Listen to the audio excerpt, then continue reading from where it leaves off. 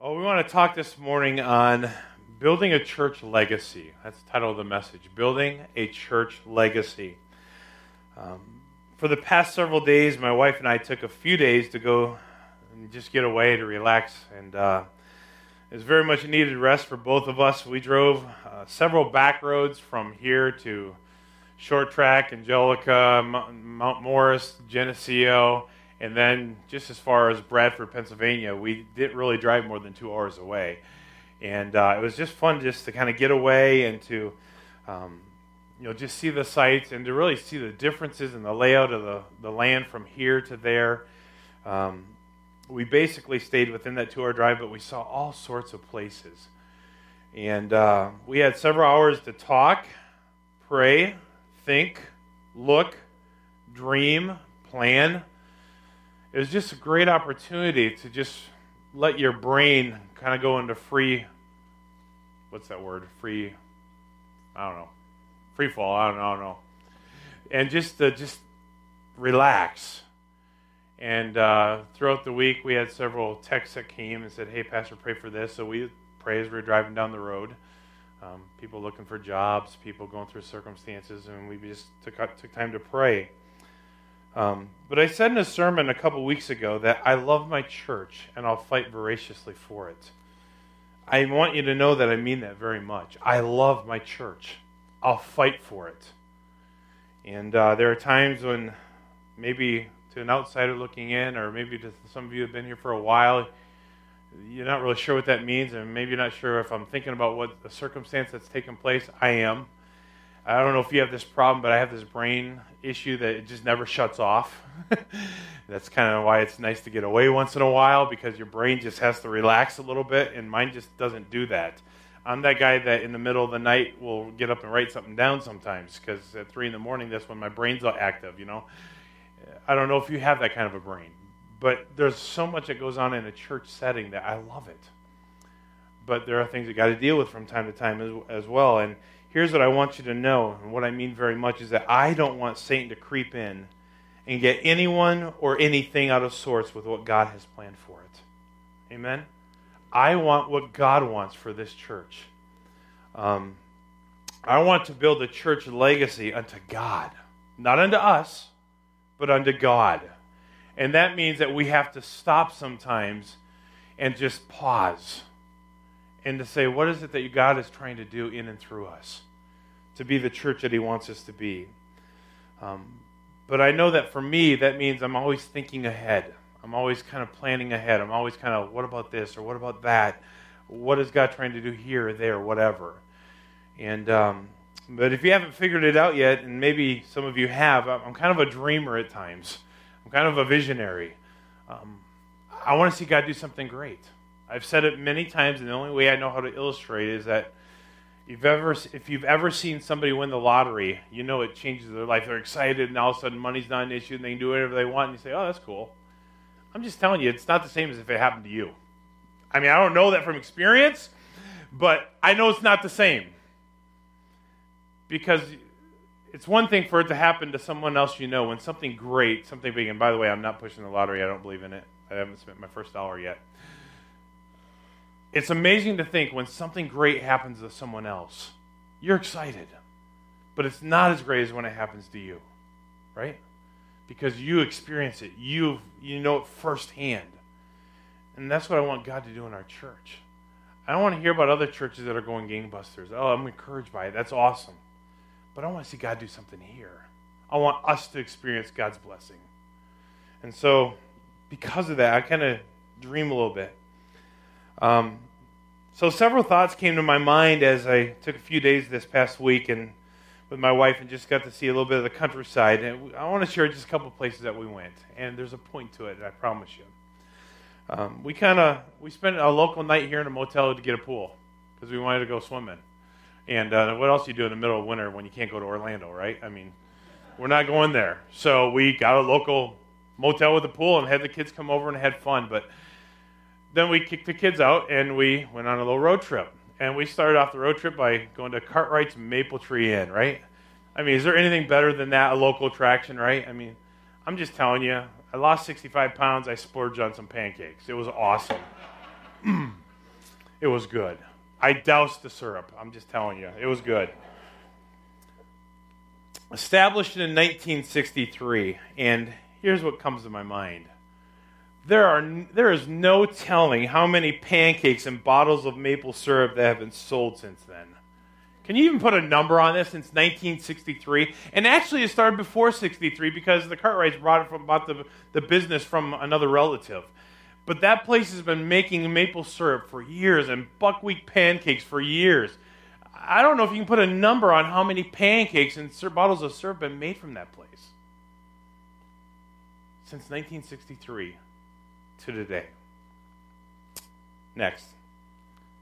And by the way, my wife did not have any idea where I was taking her. It was fun. She was scared. No, I was kidding. Went to Olean, New York. You know what's in Olean, New York? Cutco Museum. It is awesome. Just a little hole in the wall behind the Monster Factory, behind it. But you get to see the history of how Cutco became Cutco. And if you know anything about knives, which I don't know a whole lot, but I know that the best knife in America is a case knife, right? I mean, those of you that like knives.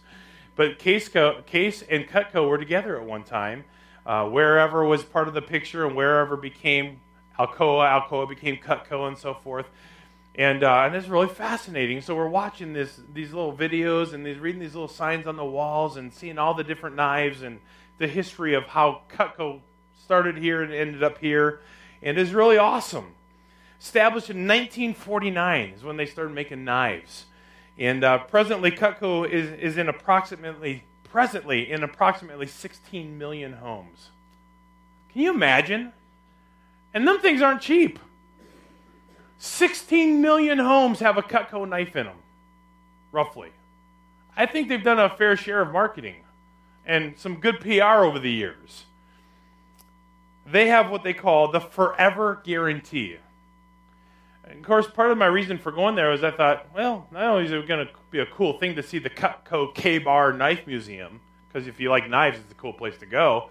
I thought, well, hey, we'll grab our couple Cutco knives and go there and drop them off, get them sharpened, and get them sent to us.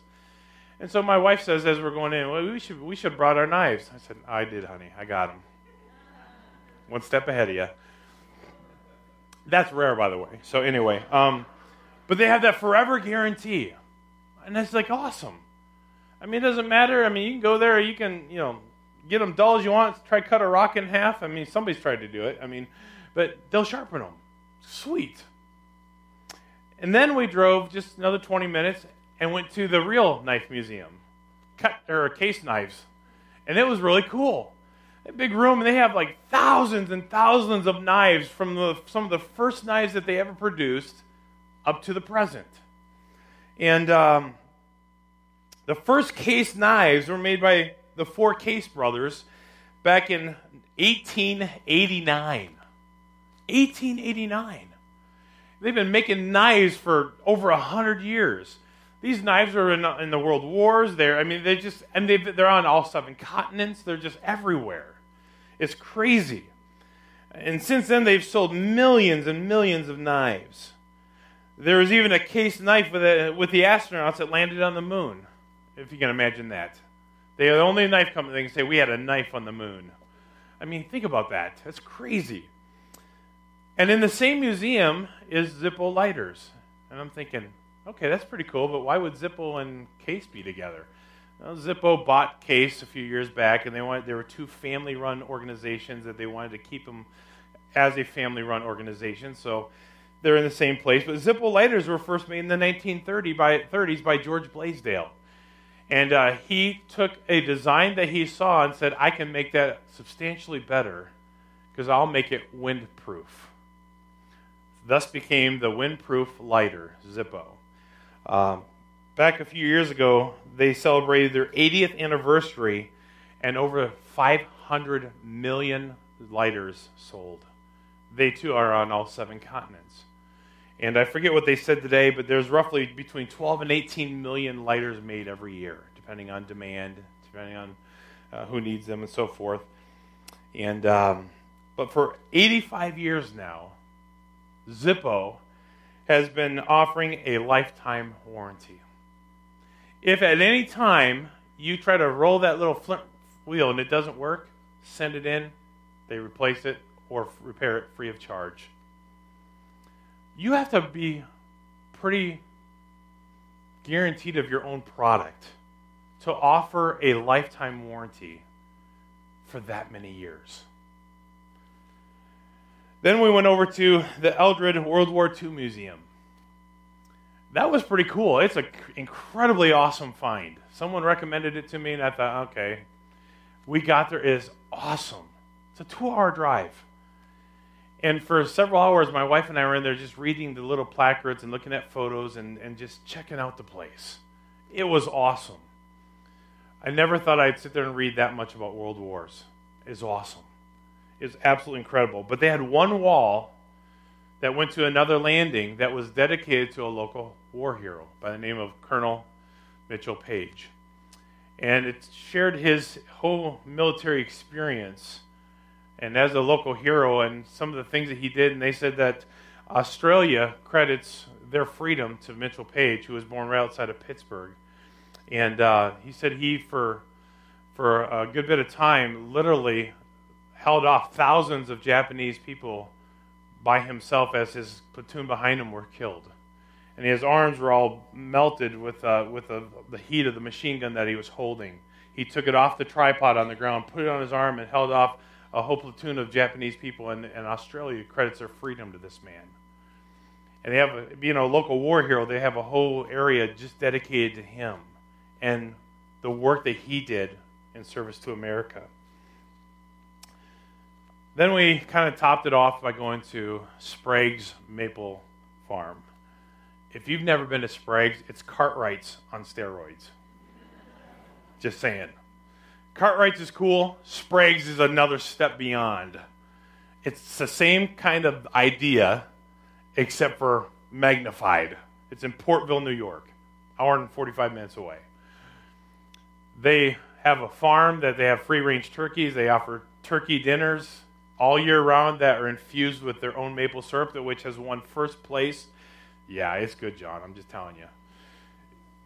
It's infused with maple syrup. It is the most tender turkey I've ever had in my life. It is awesome. But it's more than just that. It's an experience. Year-round, they have trails that you can go walk on behind the restaurant. They have hay rides that you can go on. They have big deals around the holidays, around Valentine's, around Thanksgiving, around Christmas. And you see the pictures, you watch the video in the hallway as you're going in.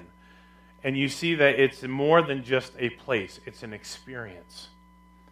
And as you're walking down the hall, you see videos of all the hundreds and hundreds of people that gather at their big events throughout the year. When people come, it's an experience. But it's not just an experience. It's something that is carried on from generation to generation to generation. It's fascinating. So is there a point to all these stories? Yes. There's something that all these places have in common. And I think it can be summed up in the word legacy. A legacy. So, in your bulletins this morning, there's a little bit of a handout. For some of you are thinking he never does handouts. Yes, miracles do happen. But I want you to think about a legacy. We're going to talk about what a legacy is and then what that means for a church. So number one, first of all, a legacy is something handed down or left behind for someone else when you are gone. The legacy may be something monetary, but most often it is an experience, an item, or a memory. Let me say it one more time. A legacy is something handed down or left behind for someone else when you are gone. The legacy may be something monetary, but most often it is an experience, an item, or a memory. And as I think through all these places that we were able to experience in just a couple of days, and these free museums that we went to, they all are really part of something bigger than themselves. It is really a legacy to the next generation. When you go to Cartwright's, Mr. Cartwright is long gone. The relatives that started is long gone, but the tradition, the legacy, the experience, everything that's involved with it still is carrying on. Zippo lighters. George Blaisdell is long gone, but his lighters are on 7 continents. I think at this point, close to 1 billion lighters produced. His legacy carries on, and we'll talk more about that in a minute. But the legacy may be something monetary, but it may not. But most often it is an experience, an item, a memory. But establishing a legacy is valuable for at least 5 reasons. Let me give you those 5 reasons. Number 1, a legacy is usually associated with a brand or a name that represents quality because it's been tested and proven. It's been tested and proven. It represents quality.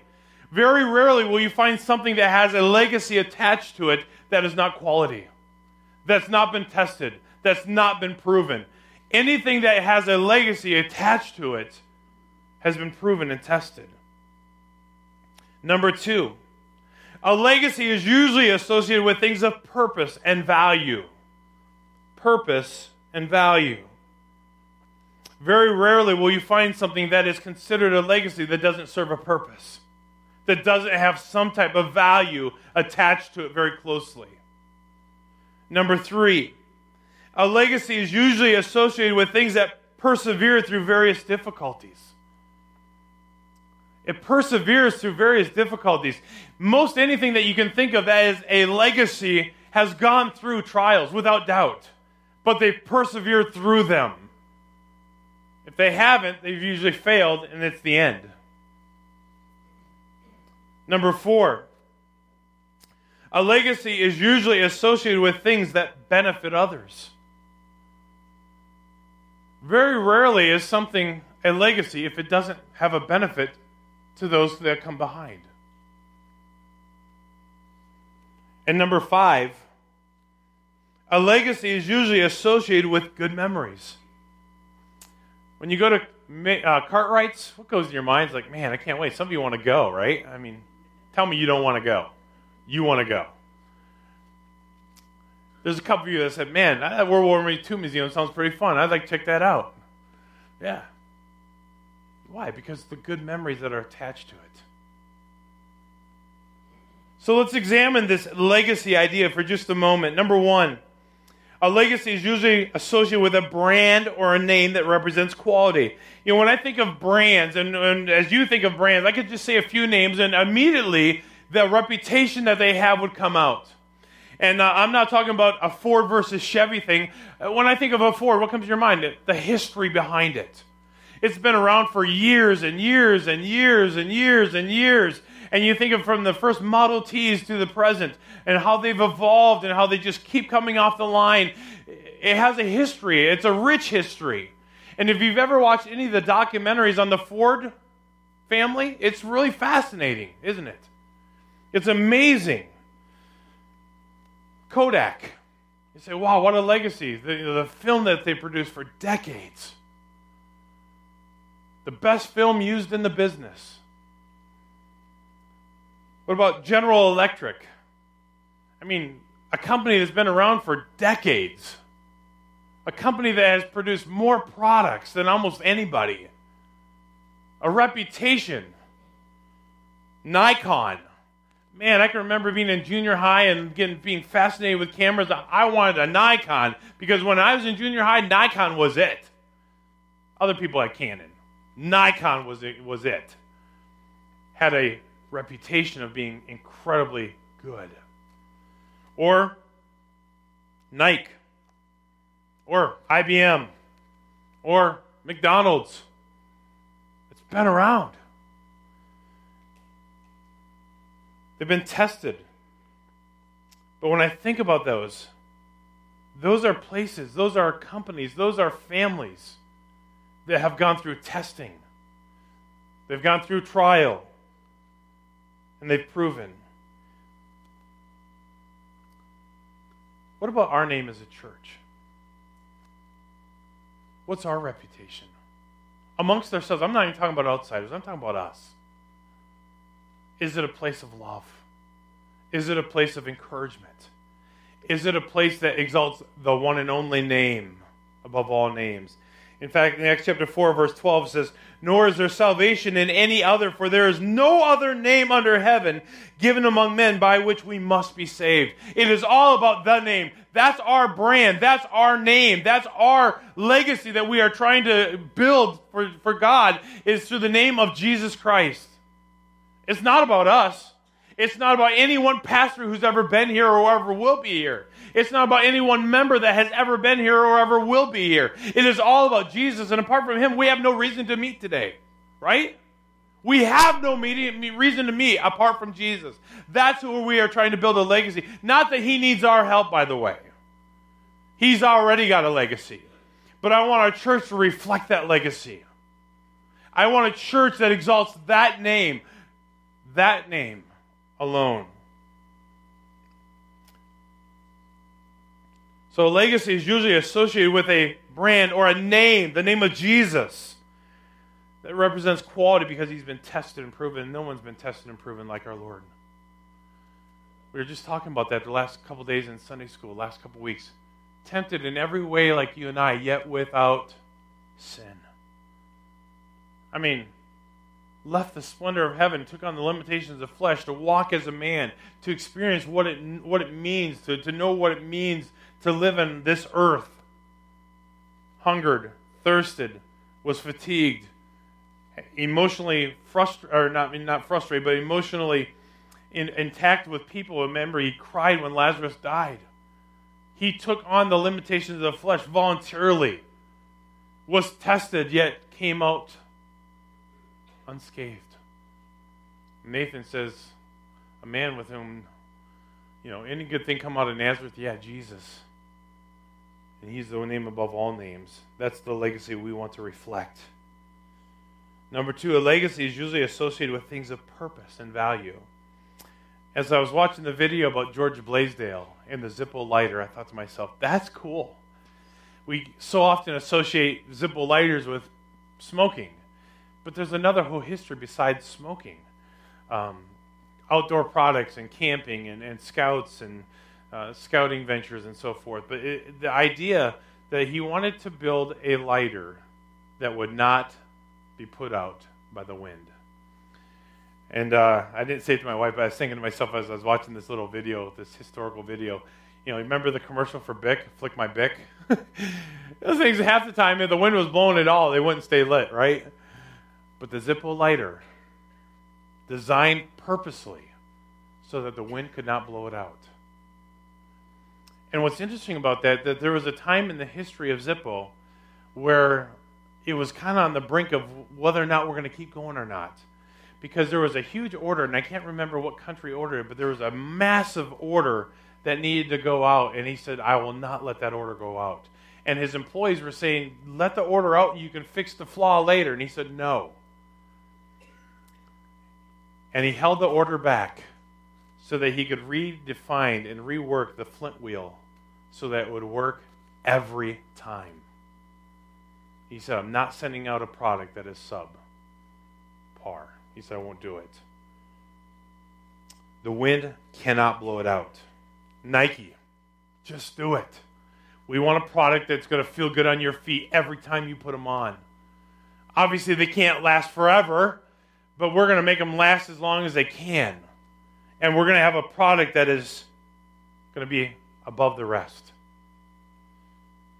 State Farm, like a good neighbor, we're there. I know people who've had State Farm for decades. Say, well, I didn't have a good experience with them. Well, it's insurance. But for illustration's sake, they've been around forever. Don's granddaddy swore by him. Said, the commercial says we've covered a few things because we've seen a few things, or however that goes.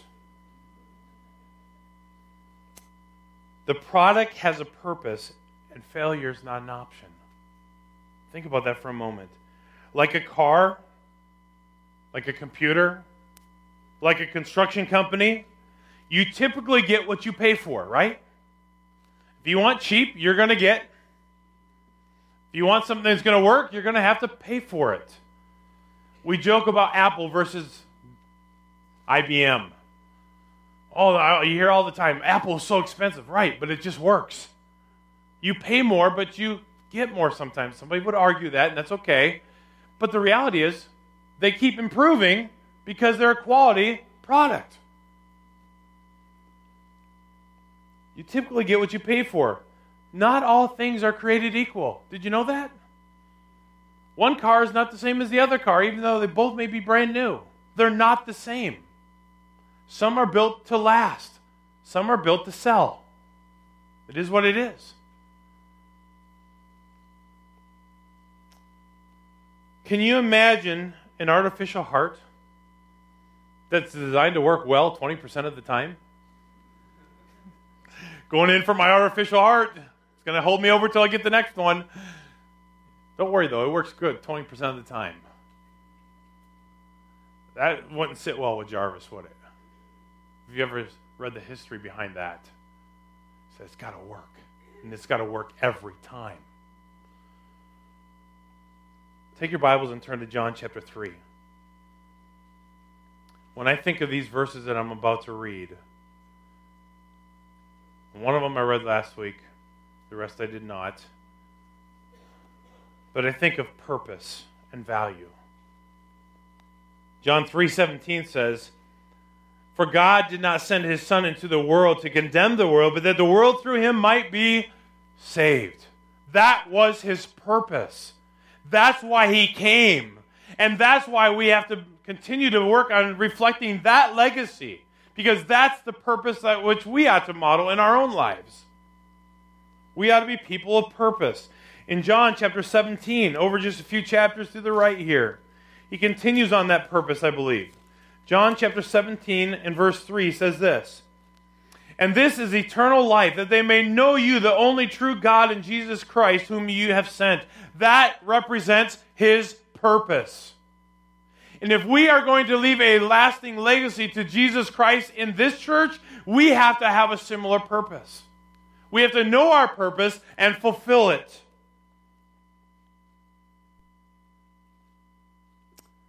Down to verses 25 and 26. He says, "O righteous Father, the world has not known you, but I have known you, and these have known that you sent me, and have declared to them your name, and will declare it, that the love with which you love me may be in them, and I in them." What's he saying here? The purpose that I have come here for is that they might know your love, and that their love might be perfected in them as it is in me. The purpose has not changed. And if we are going to have a legacy unto God in this church, we have to have a purpose that reflects Jesus Christ and his love. John 4:34.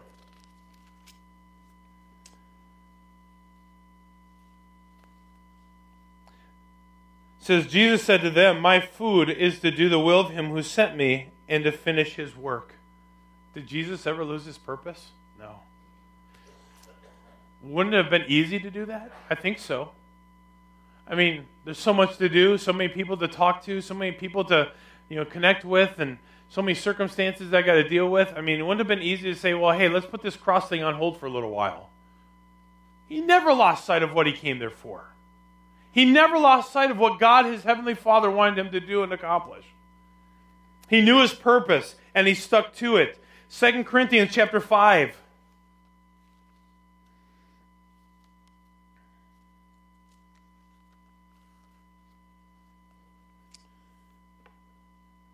Verses 14 and 15. It says, "For the love of Christ compels us, because we judge thus that if one died for all, then all died. And he died for all those who live, that those who live should live no longer for themselves, but for him who died for them and rose again." What's he saying here? We have a purpose. And if God has affected our lives, then we need to let that love of God that has changed us work in the hearts of others through our testimony, through our life message, through the purpose that he's given to us. And in verse 20 and 21, he says this, "Now then, we are ambassadors for Christ, as though God were pleading through us. We implore you on Christ's behalf, be reconciled to God." So he's given you a purpose as an ambassador of Jesus Christ to carry on Jesus' purpose. "For he made him who knew no sin to be sin for us, that we might become the righteousness of God in him." A legacy is associated with purpose and value. If we are going to have a lasting legacy as a church unto God, we must live with purpose and value. That's why Paul said, "For to me to live is Christ, and to die is gain." Now think about that. Go back a couple pages to 1 Corinthians chapter 9. 1 Corinthians chapter 9, beginning with verse 19. It's a familiar passage. It says, "For though I am free from all men, I have made myself a servant to all, that I might win the more." Stop right there. You know what that requires in our life? Humility and sacrifice. Humility because we have to make ourselves available to others even though we don't have all the answers. And by the way, let me just put a plug in for the movie Run the Race that just recently came out. You need to see that. It's a great movie. If you know somebody who's struggling in their faith, they need to go there and see it. It's a great movie. But the idea is that I don't know everything. I don't have all the answers, but I know who does. We need to humble ourselves and say, and get rid of the excuses. Well, I don't know what to say. I don't know how to do this. If you know Jesus Christ, you have a story. We talked about that. Share your story. Humble yourself. Share your story. Doesn't mean you're a holy roller. Doesn't mean that you have all the answers. Doesn't mean that you're just Mr. Goody Two-Shoes. But if you know Jesus Christ, you have a story. You need to share it. But it also takes surrender and sacrifice, because it's not easy. I don't know about you, but every time I'm compelled to stop and help somebody, I'm on the way of doing something else. I got 7 other things I need to get done, but this opportunity has presented itself. And I really don't want to take the time. It seems like every time something like that happens is when I'm busy doing something. He says, "For though I am free from all men, I have made myself a servant to all, that I might" what? Win the more, fulfill the purpose for which Jesus Christ came to this earth, which also needs to become our purpose. To win the more. It says, "And to the Jews I became as a Jew, and that I might win Jews. To those who are under the law, as under the law, that I might win those who are under the law. To those who are without law, as without law, not being without law toward God, but under law toward Christ, that I might win those who are without law. To the weak I became as weak, that I might win the weak. I have become all things to all men, that I might by all means save some." Now, verse 23. "Now this I do for the gospel's sake, that I may be a partaker of it with you."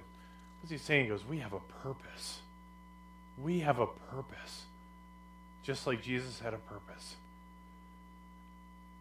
Number 3. A legacy is usually associated with things that persevere through various difficulties. We talked about Ford, GM. Have they had their struggles as a business, as a corporation, as an organization? Have they almost gone bankrupt a couple, 2, 3, 4 times throughout their history? Yeah.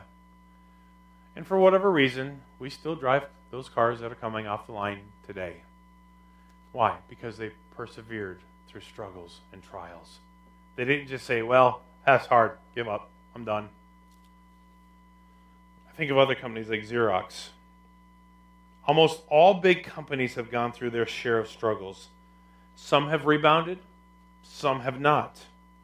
How you handle the struggle will determine how well you rebound, or if you will rebound. Let me say that one more time. How you handle the struggle will determine how well you rebound, or if you will rebound. How do you handle struggle? How do you handle disappointment? How do you handle trials? You see, as a church, I even know churches across the country that have gone through their share of struggles. Some have rebounded and are doing very well, and they're reaching people, and they're having an impact in the world that they live in, and other churches have shut their doors. How you handle the struggle is important. You can give up, give in, or you can grit down and say, I'm going to make it through this.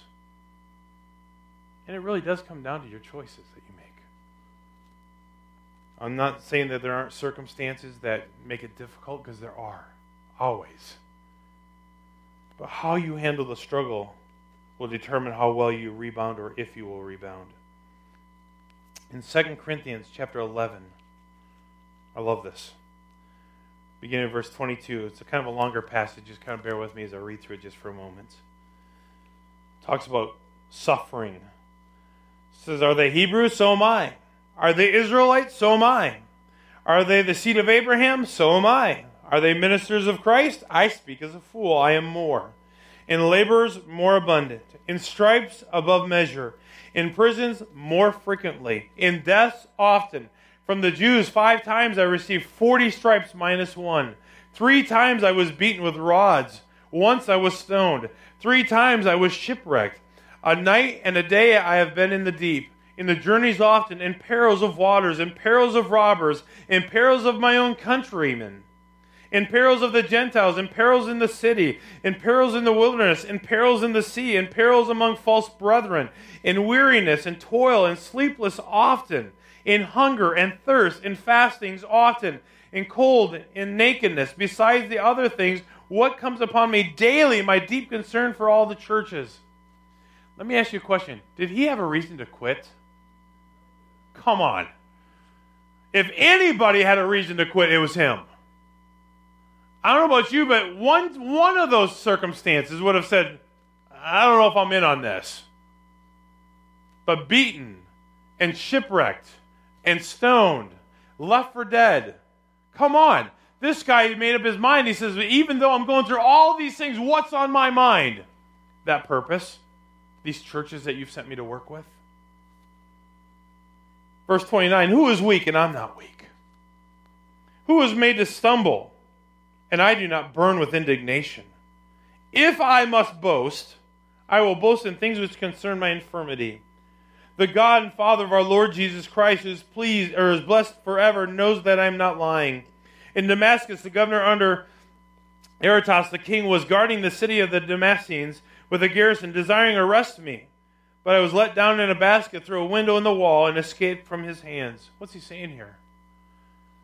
He goes, man, people wanted to kill me. But God protected me through it. And you have to know that no matter whatever trial you go through, whatever circumstance you're facing, God will be with you. You have to know that. You have to know that.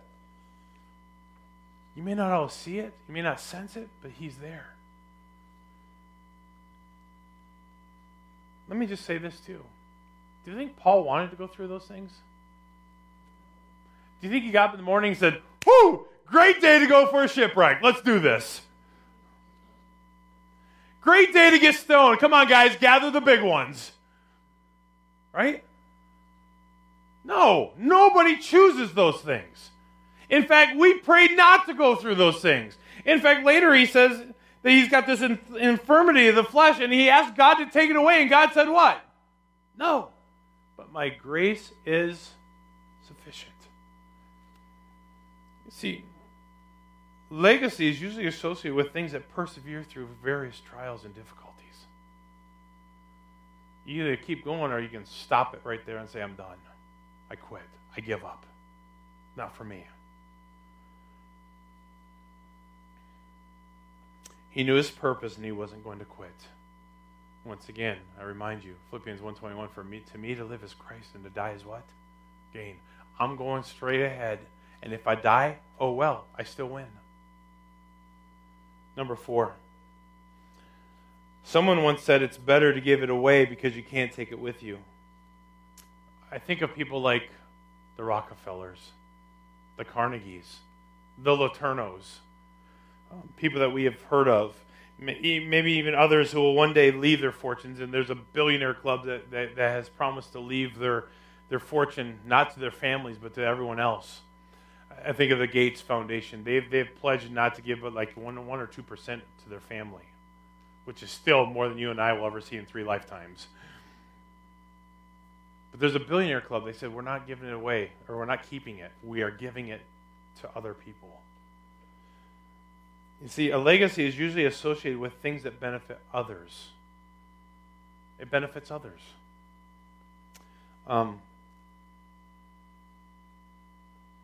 What about our stuff? Our life, what does it represent? Are we building and building and building and building as if we're never going to die? Or are we building so that we can use it for the glory of God? A legacy is usually associated with things that benefit others. When I think of all those products that we mentioned, those families benefited, but far more than the personal family, the world has benefited. I mean, where can you buy a pair of Nike shoes? All over the 7 continents. Anywhere. Where can you buy a Zippo lighter? Any of the 7 continents. Where can you buy a case knife? Anywhere on the 7 continents. It has benefited others. The original founders, they're gone. But the product still lives on. And long after we are gone, our life legacy ought to be that we walked with Jesus and we imparted that faith into our kids by how we lived it out. And in our churches where we lived it out. And the next generation and the next generation and the next generation is still benefiting from our faith and our obedience. That's a church legacy. Can we force it? No. But we can live it out and do our part. 1 John chapter 2.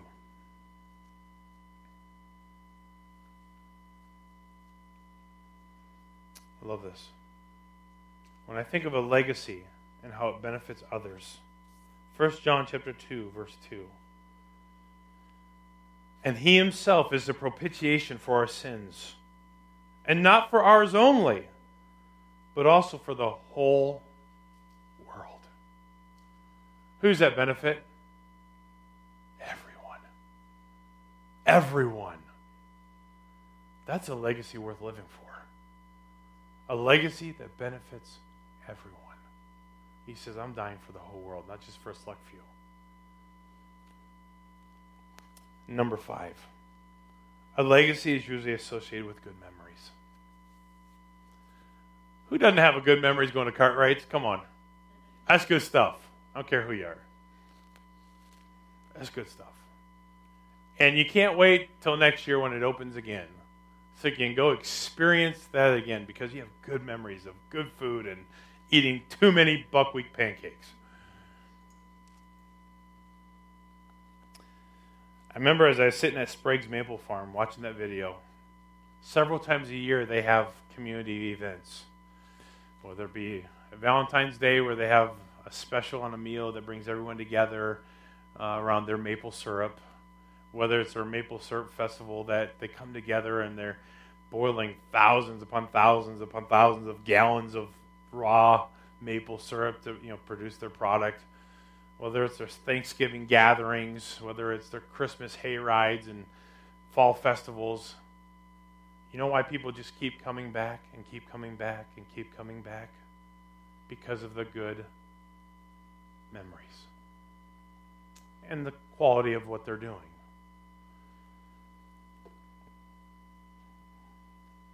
Great memories acquired for generations to follow. You might be sitting here wondering, what in the world do all of these companies and people have to do with me? Here's my dream, my vision, my hope, my prayer, is that our church, that this local assembly, would leave a legacy of Jesus, of bringing glory to Him for generations to come. That would be my prayer, my hope, my vision, my dream for this church. Because it's not about any one of us. It's not about any of us. It's about Him. Establishing a church legacy. A church legacy is associated with a name above all names because He has been tested and proven. Psalmist says, taste and see that the Lord is what? Good. Anybody who truly experiences Jesus Christ will know that He is good. A church legacy is associated with things of purpose and value. What is our purpose? At least part of our purpose has to be part of what His purpose was. To win those around us to Jesus Christ. To show them the love of God. If we can do that, we will leave a lasting legacy to God the Father through this church. A church legacy associated with perseverance through various trials and difficulties, and yet has stayed the course. Do churches go through struggles? Yeah. Do people in churches go through struggles? Yeah. Do churches go through in the last year and a half to 2 years, how many megachurch pastors have been fired? Let go. Said, you're done. Churches go through hard times. Why? Because they're filled full of stinking sinner humans. This is what it is. But what about leaving a lasting legacy to God the Father through Jesus Christ, of being a church that goes through trials but stays the course and comes out stronger because of them? That's the kind of church I want to be a part of, amen? I think, yeah, we have our share. Every church does. You see, if we're weak in our faith, we just say, skip it. I'm done. Quit. And people do that all the time. But when we're rooted deep and we trust in God, and can I even say this, when we look internally and say, I know so-and-so has irritated me, but did I feed into that somehow? Is part of that because of me and who I am, how I acted or reacted? Maybe it's me that needs to change, not him or her. Maybe it's me. If I'm willing to look inward first, before I look outward, what a difference that could make. And we could be a church that, even though we go through trials, we could persevere through them because we stay the course and leave a lasting legacy unto God. Because it's all about Him, not about us. And a church legacy is associated with good memories because God's love is present. I don't know about you, but I have great memories of church. Growing up, I was that 4-year-old bus kid that, as I've shared many times, this guy come to our door every week and said, hey, we have a bus route. We want to take your kids to church. And finally, my mom says, fine, quit. Not coming to our doors. Leave us alone. But through that, God gave me a love for the church. Some of my greatest memories revolve around one church or another. That's me. Maybe that's new, not you, but it is me.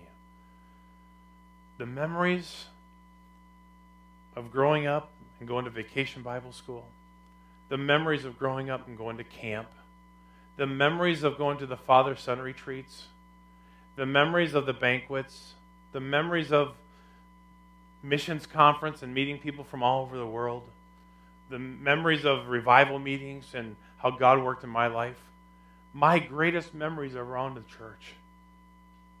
I went there because God's love was there. It wasn't perfect, trust me. You know anything about my home church? It's not perfect. But it has persevered. And there's great memories of watching God at work. I thank God for my home church and my youth pastor that gave me an opportunity to go on a mission trip in 8th grade when I gave my life to God. And I said, God, you can do with it whatever you want. I have good memories of church. And how we respond to churches, our church, how we respond to trials and difficulties will speak volumes to those around us. How we talk in front of our kids, how we talk about our church in front of our neighbors, how we talk about our church in front of our relatives, how we talk about our church in front of our coworkers. Because stupid things are going to happen. They just will. Because we're full of sinful human beings who all need Jesus Christ and His grace and His mercy. But we ought to be talking about the memories. How God worked in our life. How God used so-and-so to draw me closer to Him. A legacy unto God through Jesus Christ. You bet I want Harvest to leave a legacy of faithfulness and obedience and bringing glory to God. He deserves nothing less. Amen? He deserves nothing less. But here's the problem and the solution. Who's the church? You and I. It's not the name on the sign. It's not the building. It's you and I. We're the ones that can either live selfishly for ourselves or we can live selflessly for God and leave a legacy of who God is in our lives to Him. All glory to Him. Amen.